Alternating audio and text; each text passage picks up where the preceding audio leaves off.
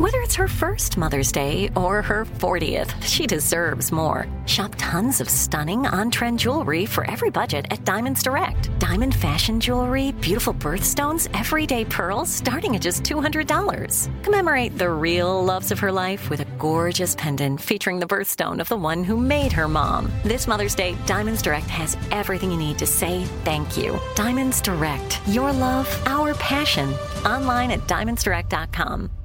See new things, try new things, go back centuries while living in the moment, forge new paths while discovering old ones, pedal, paddle, and paint while trekking, tasting, and tailoring experiences that transform you into a better version of yourself. Immerse yourself in the world by activating your mind, your heart, and your body on a river cruise exclusively from Avalon Waterways. Save with limited time offers at AvalonWaterways.com. Avalon is cruising elevated.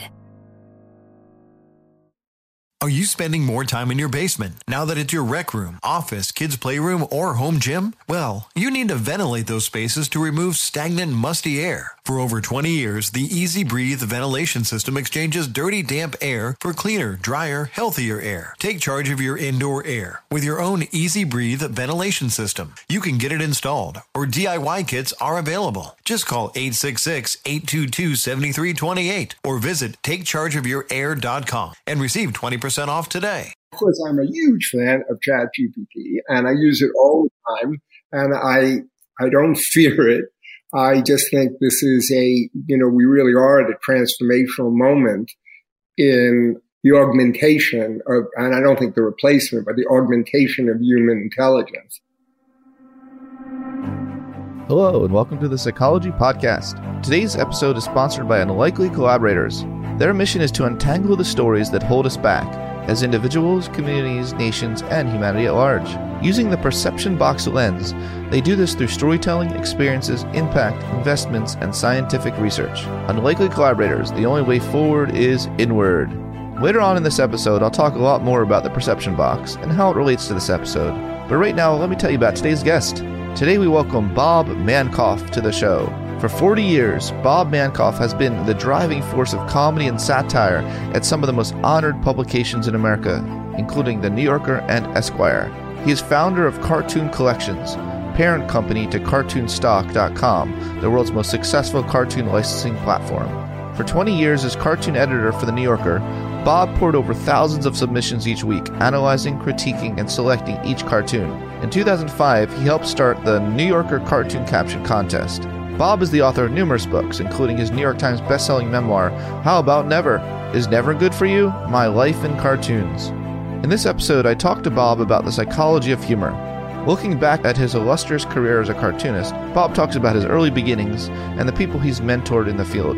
He explains the anatomy of a joke and reveals his all-time favorite cartoons.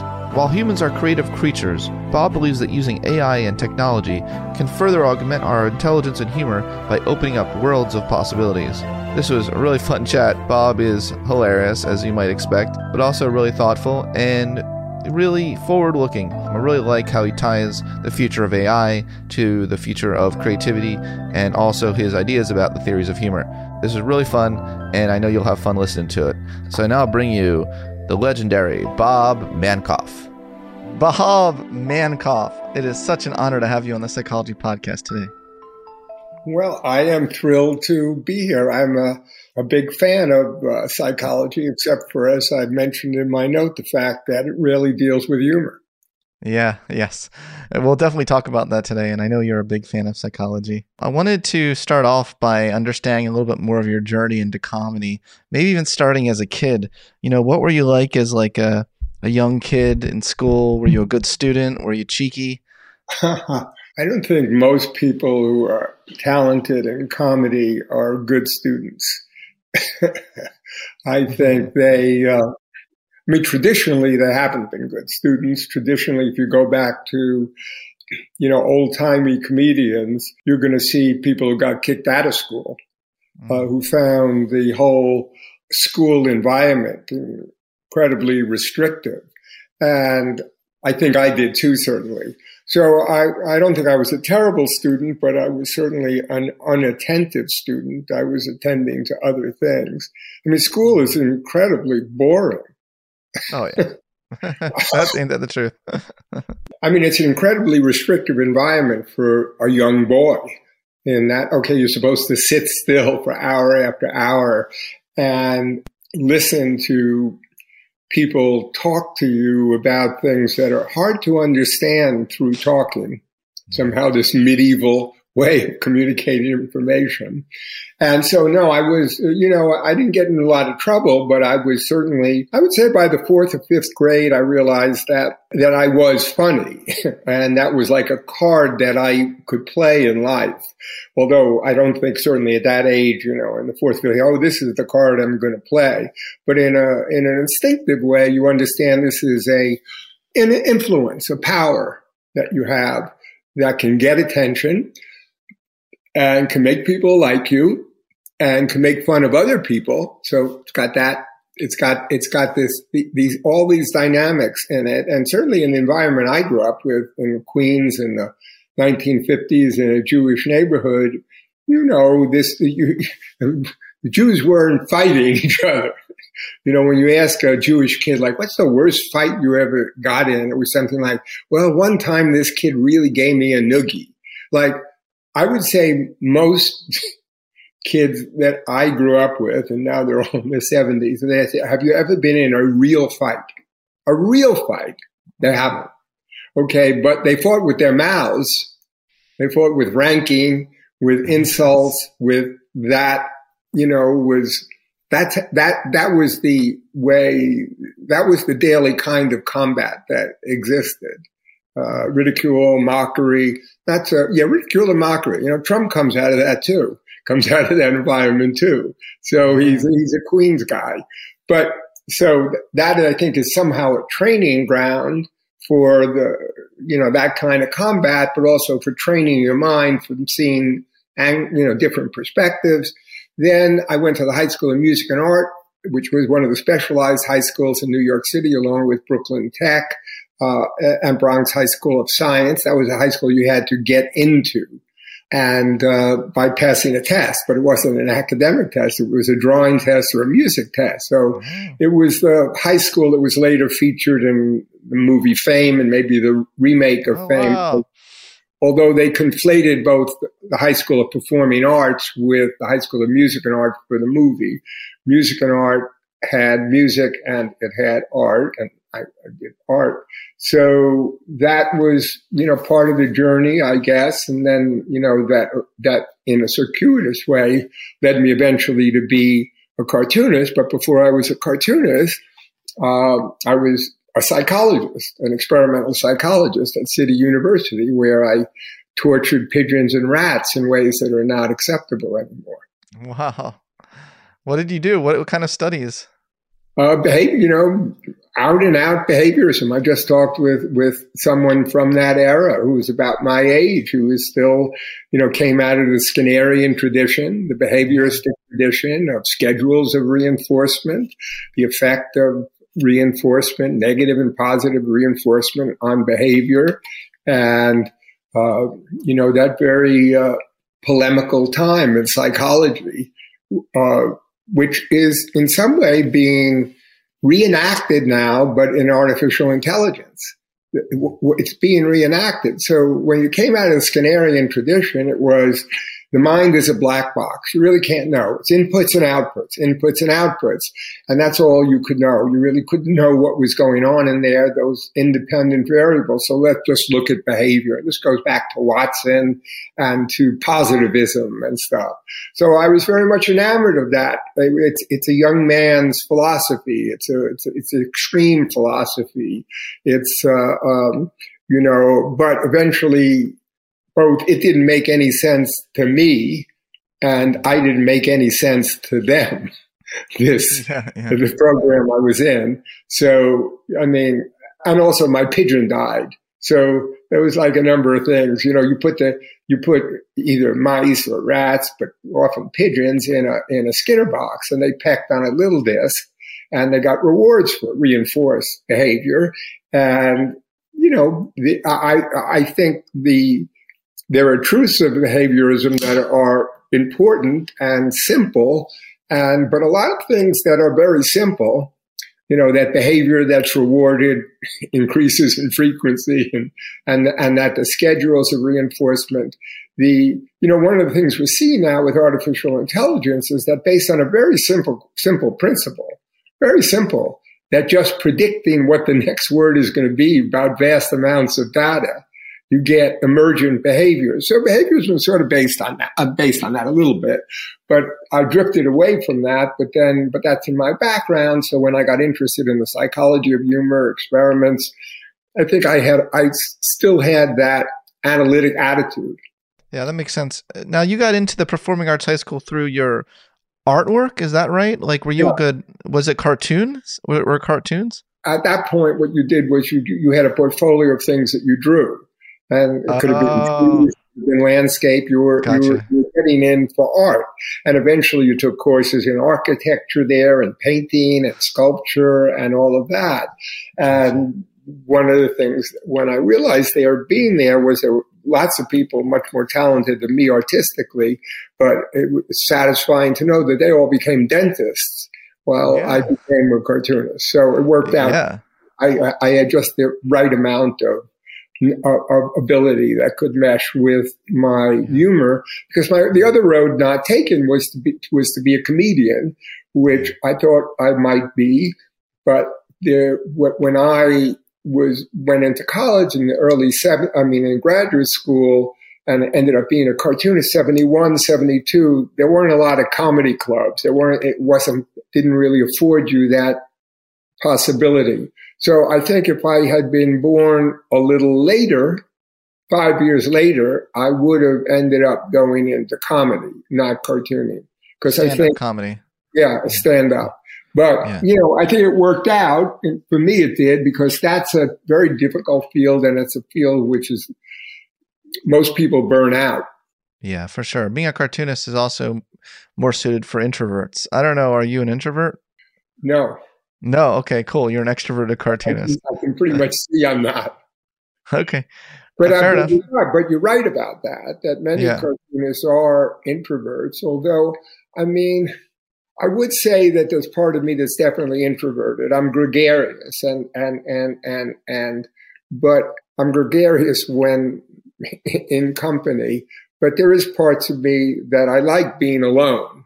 And I guess like a lot of things, we have these dichotomies, these polar things that we say to people, and then we tend to say, and people are anywhere along the continuum. But I think people are some people, myself, are what I'd call bistable. In other words, we're both. We're introverted and extroverted in different situations. I have a performance aspect to me. But the other aspect to me is that, if I'm just like exaggerating, is, I'd rather not see someone than see someone. Yeah.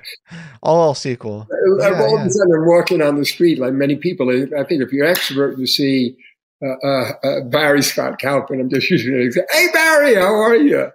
And I'm saying, I don't know. I'm not in the mood right now. So,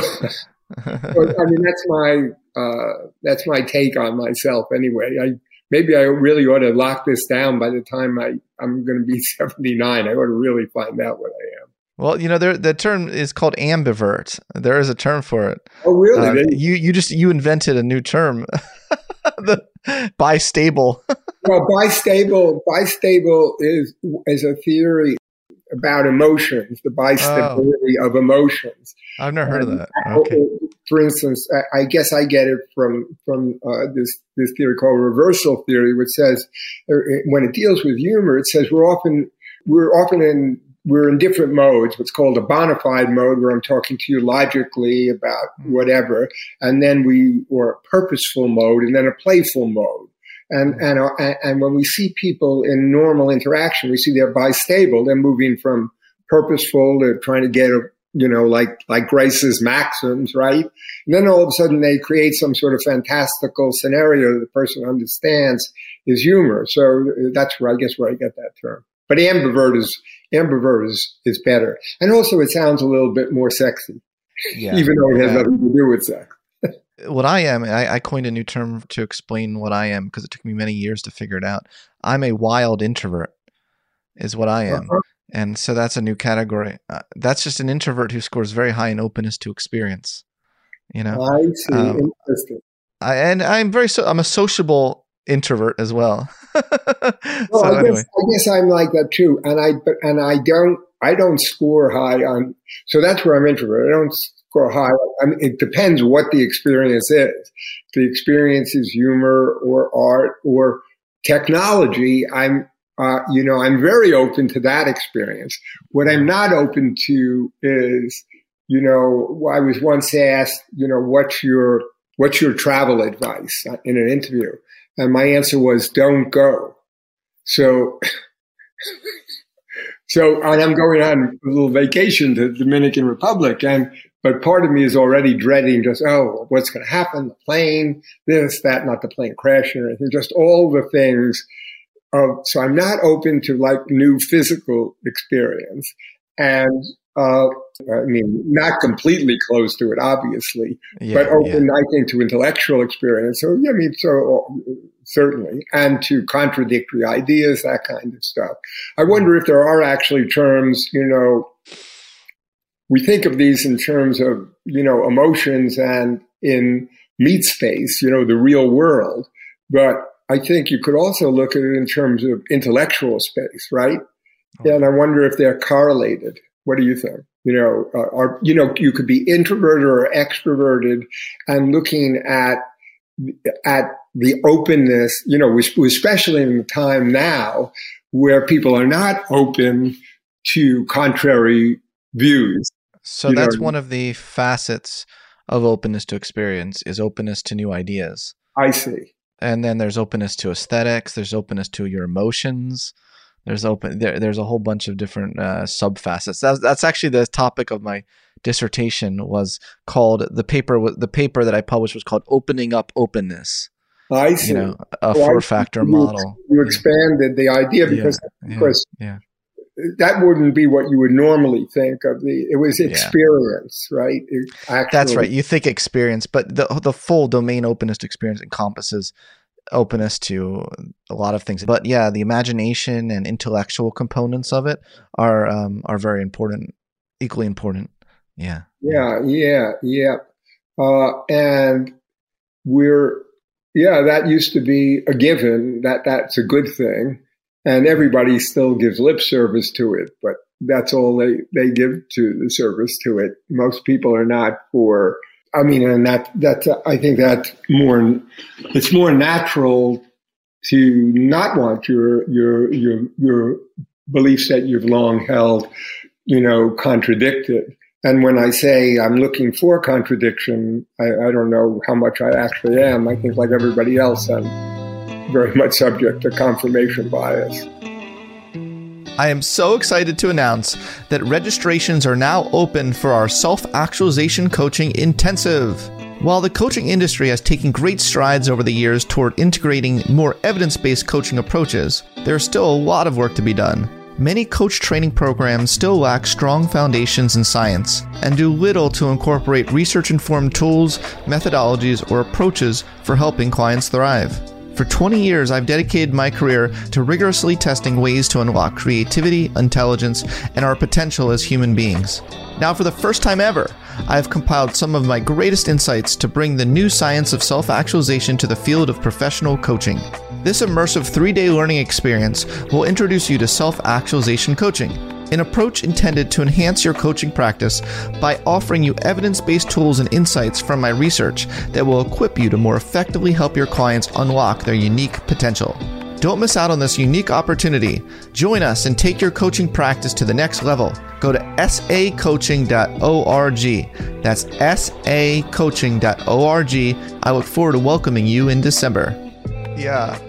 Well, just so you know, like aspects like thrill seeking and adventure seeking actually are more tied to extroversion than openness to experience.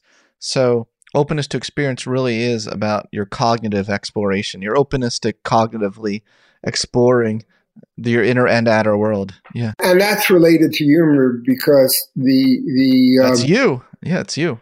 Well, it's also related to the kinds of humor you like. In that, yes. in that, the degree of incongruity or lack of closure that you can tolerate in humor. And in fact, this guy Rook, UCH, who in the psychology of humor has done a lot of work on saying what are the, when you do factor analysis of humor, what do you see the big domains? And what you see is people who like closure. Yeah, I can explain the joke to somebody else. I can explain it to myself. To people who like weird humor or zany humor or things. And that's true. And you see a correlation there. Now I'm, of course, remembering what you're saying in terms of you take someone who likes weird humor, they're more likely to like weird art or atonal music or all sorts of things in which you're just open to it. But then sometimes there's an intellectual dimension. There are some people who like things that are unusual so that they can intellectually engage with them and explain them. When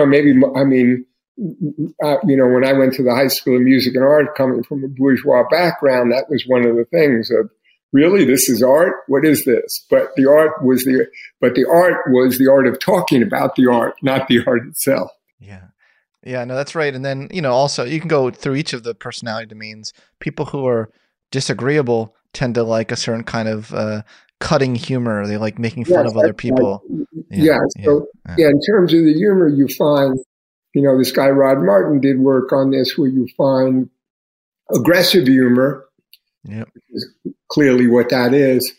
You find affiliative humor, which sort of makes a group of people feel better about themselves or it's a way of coping maybe in a difficult situation. You find self-enhancing humor, which is very difficult, but does exist when you're not with a group of people. You're undergoing some stressful situation, but somehow you can see it in a comic way. And therefore you can cope with it. So you can enhance. And the other part is sort of self-denigrating humor, which is different than self-deprecatory humor. It's humor in which you make yourself the fool or whatever. And supposedly, or to some extent, evidentially, that the more healthy humors are affiliative, but there's always a mix because a lot of affiliative humor within your group is actually aggressive to an out-group. Right. I was going to say, what if you boost yourself by making fun of others? Yeah. Right. And so that, what you find is that people definitely do that. And that's for performance, that's fine. In real life, you will find that you end up not being liked very much. And it's not going to be great for your relationships with other people. Although if you're in power, it doesn't matter very much. I mean, one of the things that power gives you is the ability to do these things rather than any pushback. You see how power is related to humor in that the boss is funny, right? Or you're going to laugh at the boss's jokes. And anyway, it's a whole interesting area, I think. Because if the boss, even if the jokes aren't funny, if the boss is as long as the joke isn't directed at you, if the boss is joking, it's probably in a good mood and you're not in danger. Right. And then in terms of power, there's also that fascinating research showing that self-mockery is considered very respectable if you're in a position of power. Like if you deprecate yourself and you're in a position of power, that is, people respect you more. But the opposite, if you're a loser and you use self-deprecation, they confirms to everyone you're a loser. Because the self-deprecation is understood as kind of inverted praise of yourself. That's right. Yeah. It shows how powerful you are that you can make fun of yourself. Yeah. You know what I mean? If you're in a position of power. You can make fun of yourself. Yeah. But I do think that it's a funny definition I'm getting, but I think the deepest humor is the humor in which you actually, within your own mind, make fun of yourself. You realize your own ridiculousness, and that's a way of tolerating your own fallibility, and and actually just a perspective on things, It only exists temporarily before you just go back to the usual dread of existence. the overwhelm. I don't know. I can get freaked out by like stuff like, I'm listening to the History of English podcast, and they're talking about the evolutionary language, the Germanic tribes, the Etruscans, the Indo-Europeans, and you look at the scope of history, and then it's, the guy is saying, then 100 years later, the Germanic, and you realize your life is so short. It's been so huge, the whole scope of it, and you're here at like the tip of it for a moment before you just get swept in with the Etruscans. You know what I mean? And then it just sometimes just gives me a shiver in a way, just to think how much has gone. And the other part of it is the way I think about it. You look at, those fucking Etruscans, they're so primitive. They didn't even have an alphabet. They finally get an alphabet. They borrow it from I forget, the Etruscans borrowed from the Greeks now. Maybe they get it from the Italians or something. And, and everything, they finally had the alphabet. And they think, well, we're here at this apex of civilization. And out there in the black universe or whatever, 10,000 years hence, there are the robots looking back at us and thinking, I can't believe it. They were made completely of meat. How did they get anything done? And the meat was rotting from the beginning at the start. It's like they had they'll look at us like we look at mayflies, they're just here for a second. Anyway, I don't want to depress you or anything because I know you have a book to write which is going to last throughout all of history. And eventually those robots will be reading it and said, yeah, he was made of meat, but it was a pretty smart piece of meat. And I'm sure we will have robots trying to get someone else to have a business meeting, and the robot says, yeah, how about never? Which is your... That's my cartoon. There hasn't been an interview. Yeah, hasn't mentioned it. I don't think that, yeah. So my joke there is, I'm well enough known now that as long as I don't live too long, I'm sure I'll have an obituary in the Times. So that's an interesting perspective also. It's like when you think about, well, how important to you is the Times obituary? And you realize that, there's like a sweet spot for the best possible obituary. And it's probably not like 102 when everyone's forgotten you. So it really, for my obituary purposes, it'd be good if I knocked off in a year or two. But anyway, in any case, I think I know what's going to be in my obituary, which is that cartoon. And of course, I'm a huge fan of ChatGPT, and I use it all the time. And I don't fear it. I just think this is we really are at a transformational moment in the augmentation of, and I don't think the replacement, but the augmentation of human intelligence. And it's very easy to find flaws in this, but if you interact with it at all in an intelligent way, you will be amazed, simply absolutely amazed, that these problems, which people have said are impossible to solve without some deep symbolic knowledge of language, are not impossible to solve. It's right there in your face. So before I got on here, I was interested in stuff like how the internet changed humor and stuff, and I sent that to you, and the concept, and I was unclear because I've been read by the concept of affordances in psychology, affordances, like what, so so an affordance comes maybe out of ecology, biology, like, okay, what is the affordance of a stick for a dog? Well, not much. What's the affordance of it for a chimpanzee? Quite a bit. And so I could go up on ChatGPT and I could say, how does the concept of affordances apply to this image of the New Yorker caption contest? What are the different affordances it gives linguistically in terms of its image, in terms of its irony? And within 10 seconds, it's listing the affordances that are interesting and correct, and then can make me think of ideas, and it will also think of ideas. The ability to do this is, nothing less than astonishing. And to remark that, but, it makes mistakes in math, or it makes things up. This is a big criticism, that it makes things up. I think that shows that it's more like a general human intelligence than not. Okay, in that when I'm talking about affordances, I can't look it up. I have to actually recreate the idea of it, and I'll often get things wrong.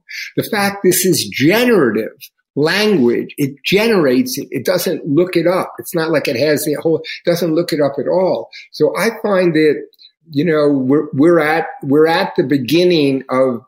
It's not. I don't think these things are sentient because they're made out of the wrong stuff. I've said that. I think what they are sort of cognitive savants. Okay. And they can do things that no human being can possibly do in a combinatorial way. So, for example, and most people haven't experimented with much as I have. So, for instance, I could say to us, as I just did a while ago, I said, imagine this is a scene from Seinfeld, okay, in which Jerry, George, Elaine, and Kramer are all watching Citizen Kane, okay, on a TV set. And the TV set goes out, and they all decide to act out the rest of the movie because they know it well. Write me that scene. And it instantly writes the scene. In other words, it can combine those ideas in a combinatorial way. So these are things that are almost impossible for people to do it anyway. Okay. You would need this kind of parity, and to do it immediately. So so right now when and the way I'm using it practically is this. I have a company, cartoonstock.com. Cartoonstock.com has 500,000 cartoons. You can go to a search bar and you can say, I want cartoons on psychology. I want cartoons on skiing. And you can look at filters. I want this cartoonist. I want this publication. That's horrible. That's a horrible, unnatural way for a human being to interact with anything. So I'm using what I want, and will, I hope, that by the end of the year is you'll go to cartoonstock.com. An avatar is going to pop up and say, what cartoons would you like for? And you'll say, I'm really looking for cartoons about accounting and regulatory issues because this is what I'm interested in. And that's what it's going to find for you. And so because this idea of understanding intent, see, right now, my database doesn't understand intent. It doesn't understand it can only understand if it's the same word. We've all had that experience on the internet. It's got to be the right word. So this whole thing is really opening up to explore, so now in terms of the book you're writing, you could interact with it, not to write the book, but to ask it, how do you think this concept relates to another concept? How could you build on that? And so that we see, for example, I could go right now and I could say, here are these two books, Jude the Obscure and Catch-22. Is there any essay? So, it's, people, I don't want to name names, are saying, oh, yeah, it just writes a B essay. It'll write an essay on something no one could write an essay about. That would actually make you think, is there any relation at all between Catch-22 and Jude the Obscure? Well, you know what? It's going to give it a try. It's going to give it a try. So to me, it opens up sort of like the caption contest. There are worlds of possibilities. Now, can you go to the next step where you go from this kind of extrapolation and combination to real, ideas in the physical world in physics? I think you will. And it doesn't mean that I think these are conscious agents. I think we have now, we're on the cusp of developing a tool like we developed machines that augment, exponentially our powers. Now everyone worries, well, maybe replace us completely. I'm going to be replaced completely anyway in like 10 or 15 years, so I don't give a shit. Well, do you think that Chat GPT will ever be good enough that it will win a New Yorker cartoon contest? Yeah, definitely. Wow. I mean, I'm entering now, and it's doing okay. I'm entering now. Now I'm still like tweaking it a little bit because humor is hard in that way. It's not hard for it to come up ideas that are in the ballpark, but then you usually massage them a little bit. And honestly, we're just really at the beginning of this. We really are just at the beginning of it. If you look at it, and naturally, like everything else, has become a tribal argument with people who think apocalyptically about everything. So this is yet another way that we're all going to die. I know. People catastrophize. We talk about this, about the negativism involved, and I do think that I'm sort of with Steven Pinker on this, that in general, we're better off than we ever were, which doesn't mean there aren't horrible things. It's just we have no conception for the most part of how horrible it used to be. That's very true. So I asked Chat GPT, what's in common between Jude the Obscure and Catcher in the Rye? And this is what it said.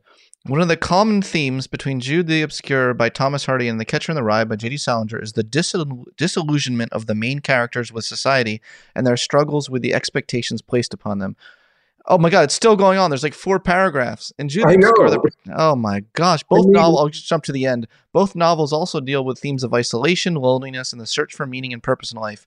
Additionally, both works are considered to be controversial and were met with criticism upon their initial publication due to their frank and honest portrayal of society and the human condition. Now just say, write this as a poem, and it will write it as a poem.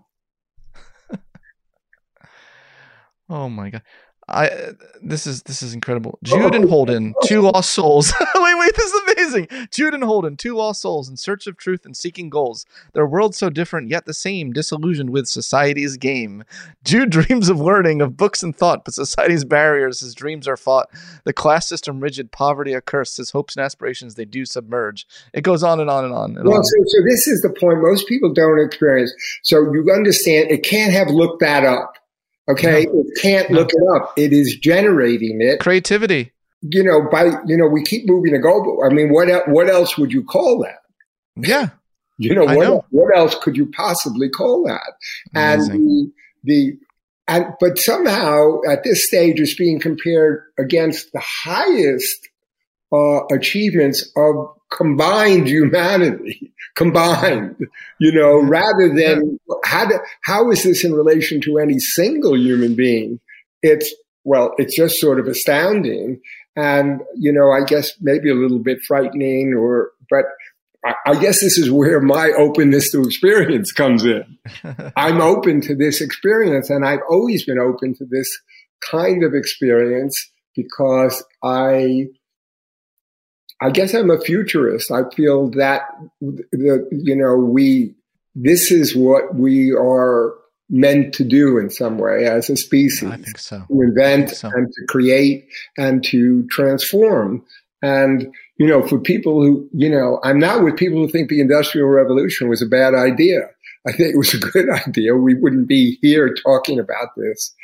So I encourage people to be open to these technologies and to use them.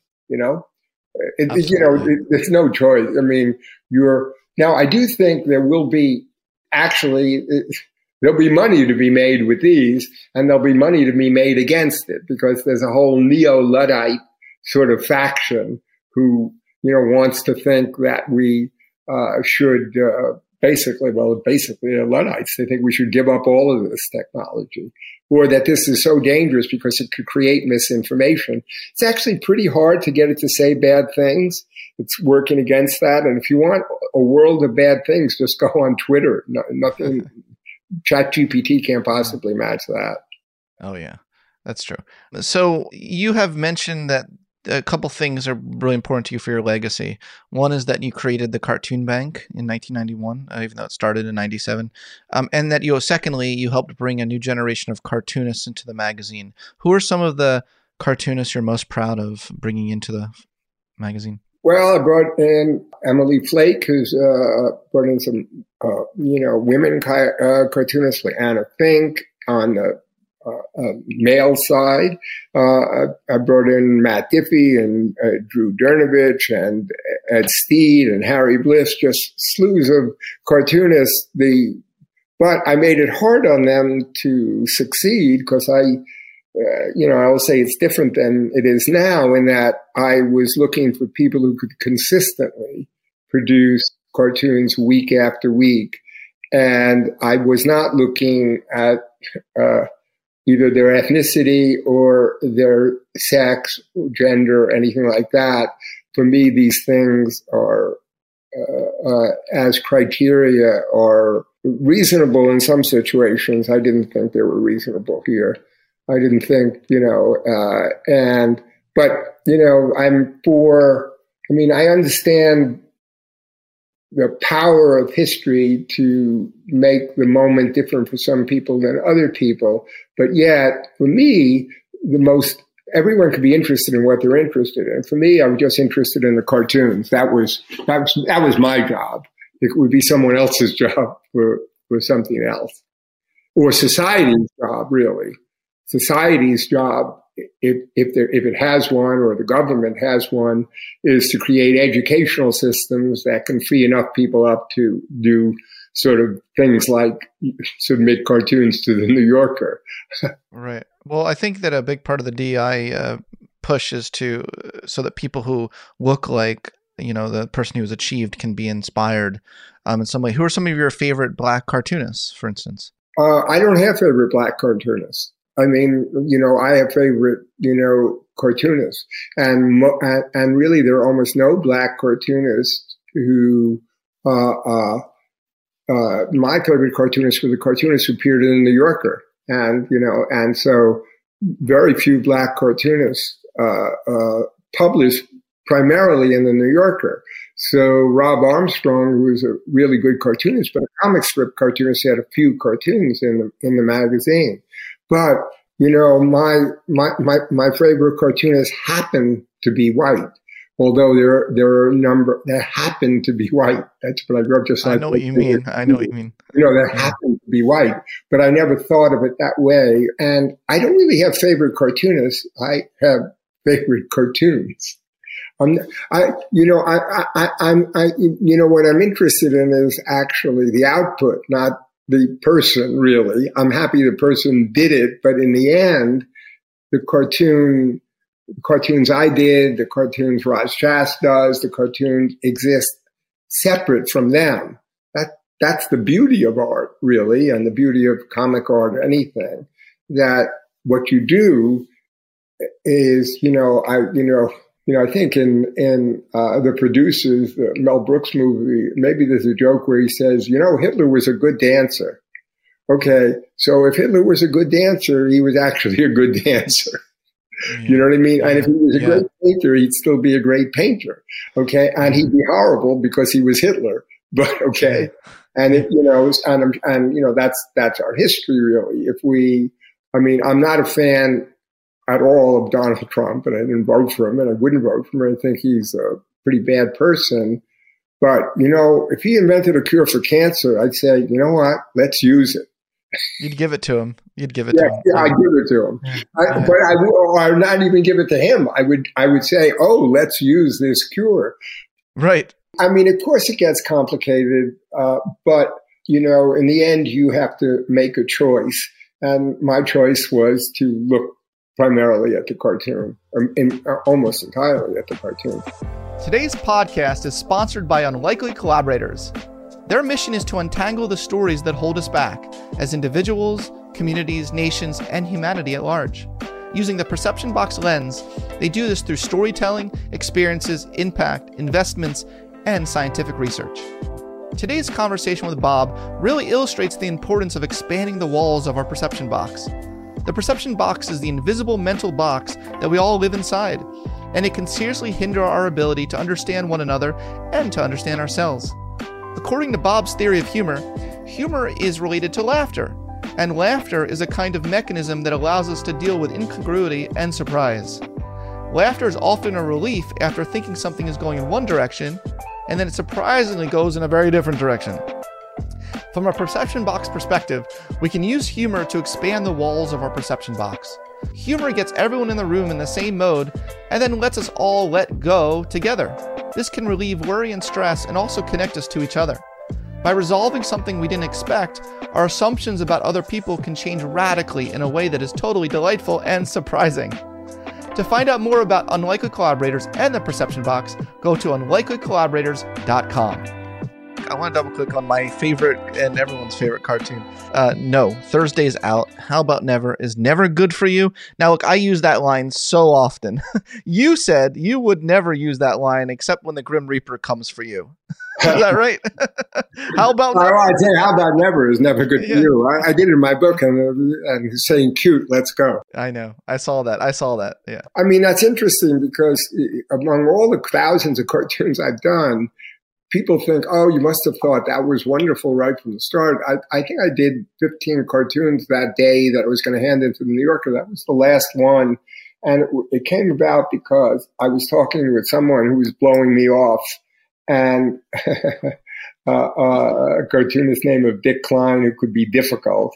And then, I started saying, hey, Dick, well, why don't we? And then I just got pissed at him. I said, hey, Dick, how about never? Is never good for you? And once I said it, I thought, oh, that's good.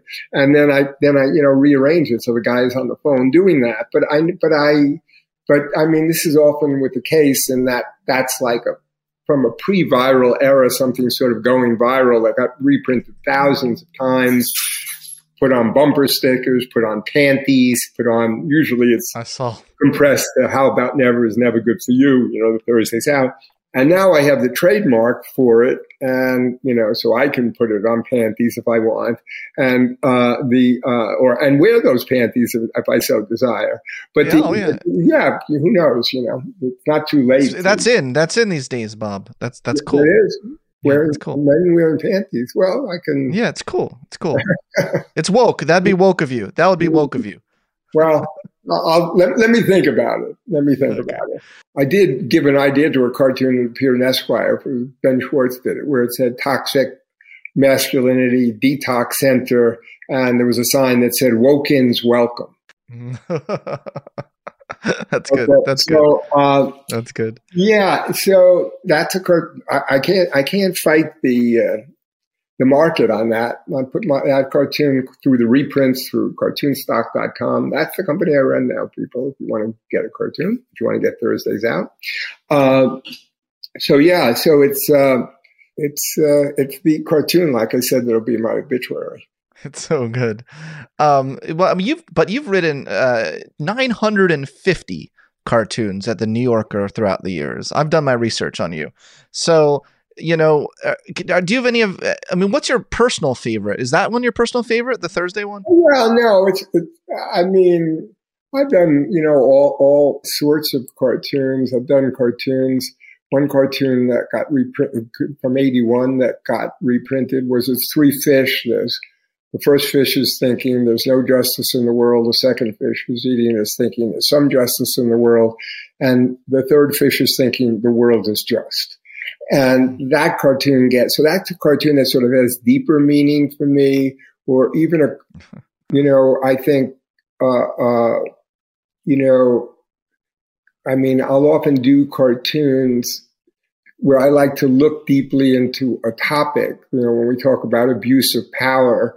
So there's a cartoon in which one politician is saying to the other, they're walking away from the Capitol, but how do you know if you really have power unless you abuse it? And so it's these cartoons that have a kind of, a kind of deeper insight.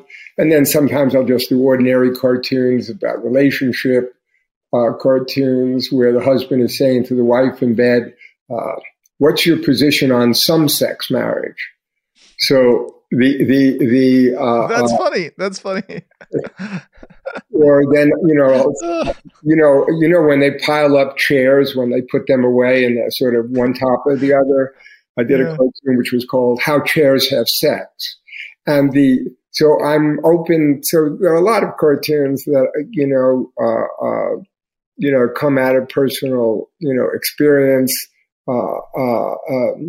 Where a doctor said to me it'd be a routine procedure. And then, I said to him, yeah, it's a routine procedure if you routinely have your stomach cut open and someone fiddle around with your insides. Okay.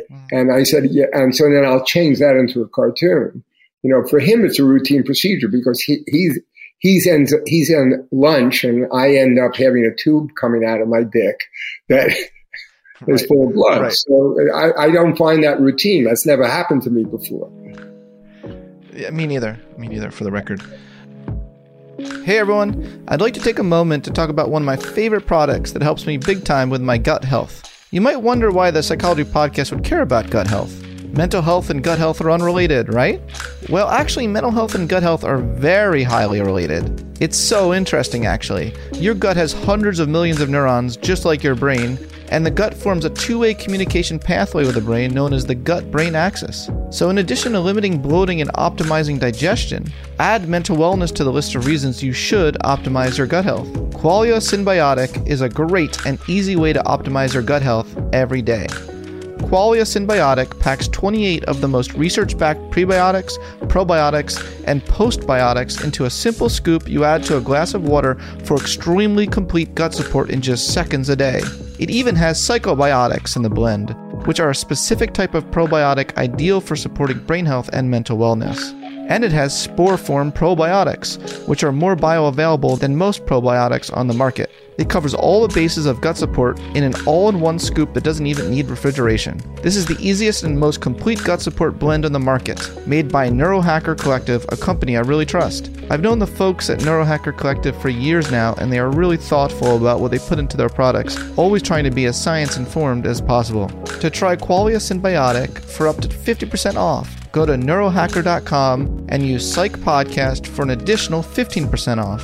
For gut health support that covers all the bases, including brain health support, try Qualia Synbiotic with code PsychPodcast at neurohacker.com/PsychPodcast. So I want to talk about the cartoon contest. Roger Ebert won it once, isn't that right? He did after, I think forget how many, maybe it was 111 or 141 times that he submitted. And I didn't know that. When he was pissed off, he had said, he has submitted more. He has worked for the New Yorker without pay for all these years. And then finally he did win it. And I'm friends with Lawrence Wood, who has won it 8 times and been a finalist 15 times. And he's writing a book, which will be out in 2024, September, called Your Caption Has Been Selected, which I've sort of been working with him on. It's going to be published by St. Martin's Press for a nice advance, which is going to give you the whole history of the contest, which starts on a weekly basis in 2005 and now probably has 4 or 5 million entries. And we have there's a database online with all these entries that you can find out why you lost. Wait, but let's find out about why people win. Tell me your theory of humor, Bob. I think this is a good point for you to actually just riff on this a little bit. Why is Lawrence Wood so good at this? And is he good at, would he be good at stand up? Have you talked to him about this? I think he'd be okay at it. Michael Jordan was pretty good at baseball, but probably right. Good point.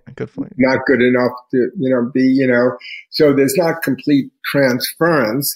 I'd say, I think humor is based on, in a primitive way, it's related to laughter. And laughter is a kind of mechanism that lets us deal with incongruity and surprise and to relieve tension.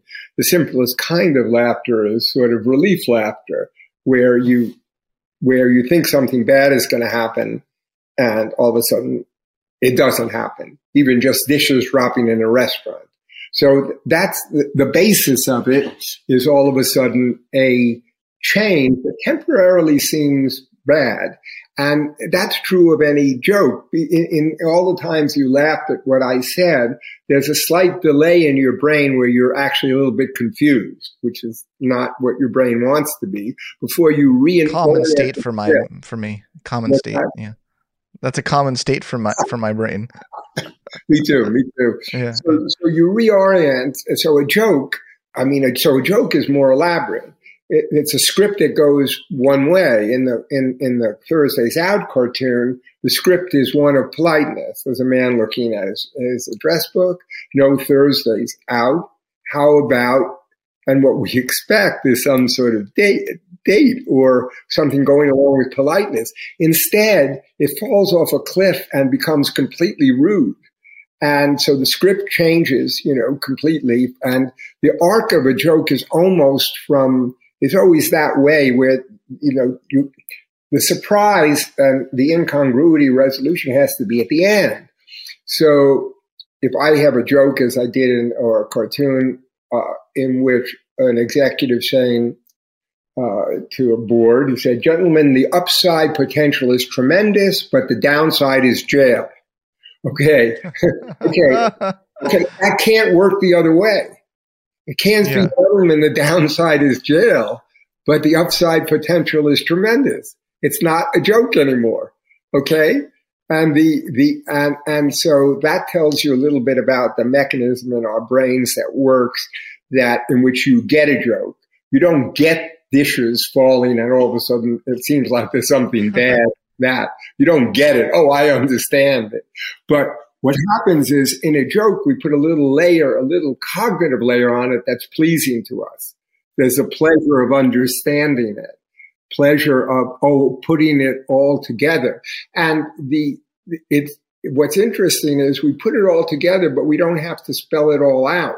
We don't have to spell it all out. It's actually rather hard to explain it, so if there's a joke in which the doctor is saying to the patient, "You'll be awake during the entire operation," and then he says, "The anesthesiologist is on vacation."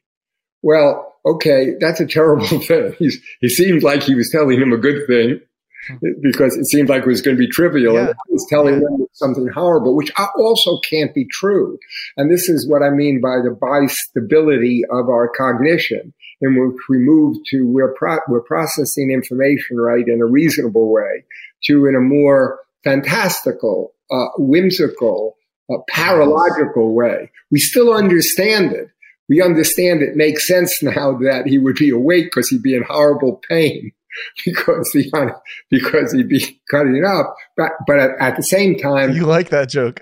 You like that. I could tell. I like it because it's both. And this goes to what's called the benign violation theory. There's something very wrong about it, about what we're picturing. Horrible. And yet it's perfectly okay because it's a joke. And I think one of the things that's been lost in our present moment. Yes, I agree. As Mel Brooks said, tragedy is when I cut my finger. Comedy is when you fall into an open sewer and die. And of course, that's just a joke because that would not actually be comedy. He didn't. No. So what's interesting about that is we understand it as a joke. That makes a bigger point. We understand it as a joke. This is what I mean, not as a real statement, because as a real statement, first of all, that would never be funny, right?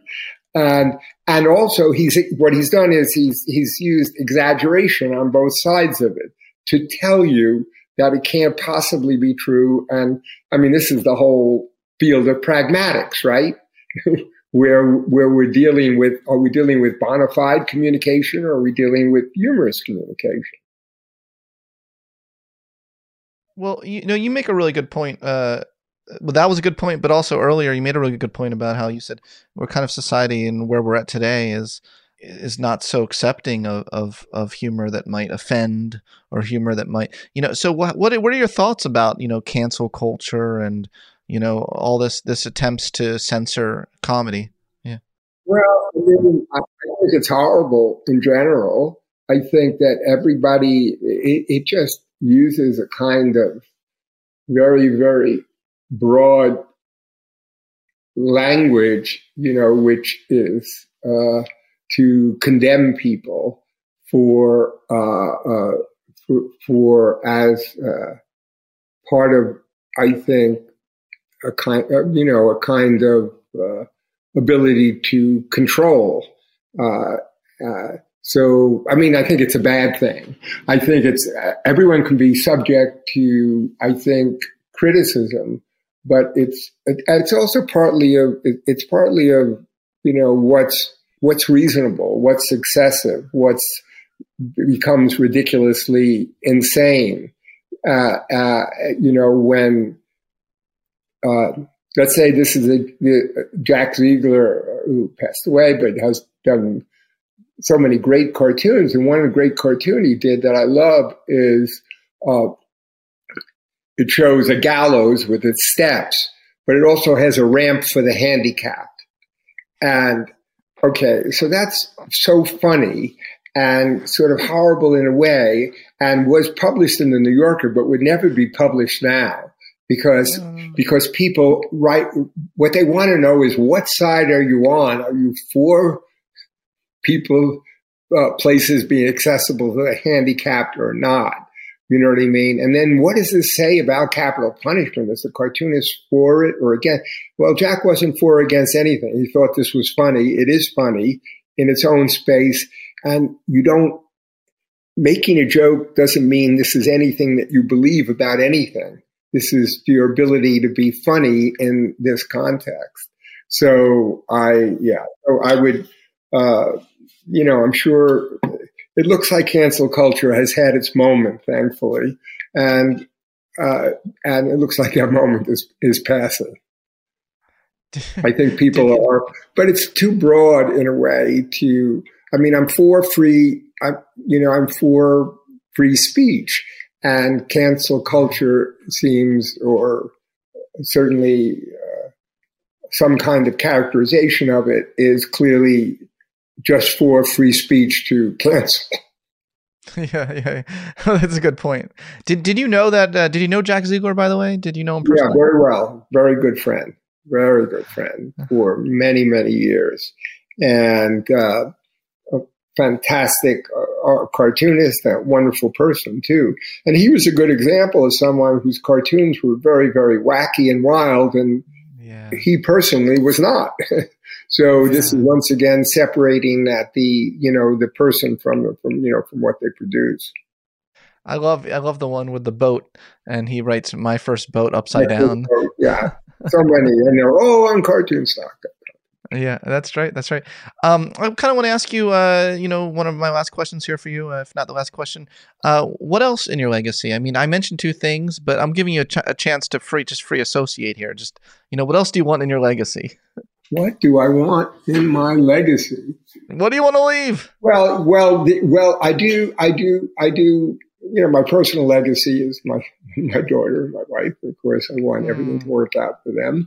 But I think I do want to be able to use these new tools of artificial intelligence to augment human creativity, especially in humor. I want to create.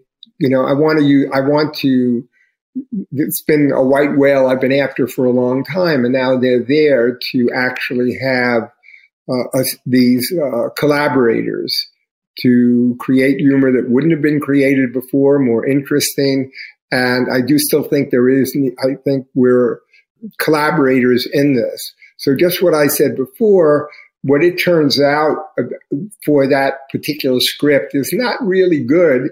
The fact that it could do it at all, that could create the Citizen Kane script and everything and all, gee, well, maybe this is a way to create things that never could be created before, that neither the computer could create, AI could create before, or human beings, but some sort of synthesis could. So I want that to be part of my legacy also. Beautiful. Well, I want to end here today with a poem I would like to read for you. And Sure. Please just let me get through it. Bob Mankoff, oh, how great he is. With wit and humor he never misses. He's the man behind the New Yorker's cartoons, and his talent for laughter everyone swoons.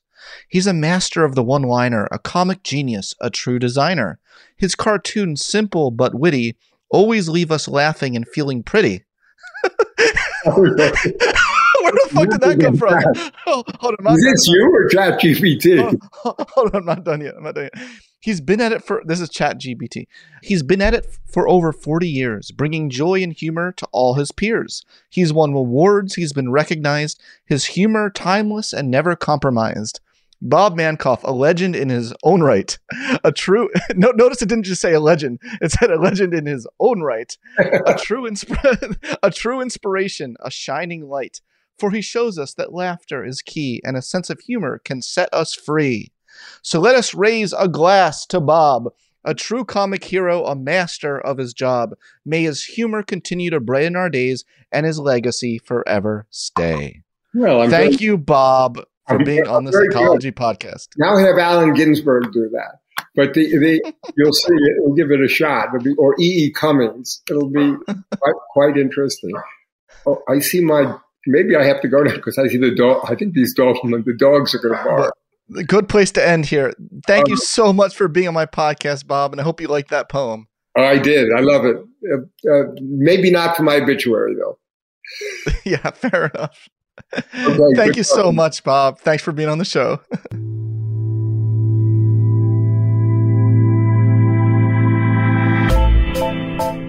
Thanks for listening to this episode of the Psychology Podcast. If you'd like to react in some way to something you heard, I encourage you to join in the discussion at thepsychologypodcast.com or on our YouTube page, The Psychology Podcast. We also put up some videos of some episodes on our YouTube page as well, so you'll want to check that out. Thanks for being such a great supporter of the show, and tune in next time for more on the mind, brain, behavior, and creativity.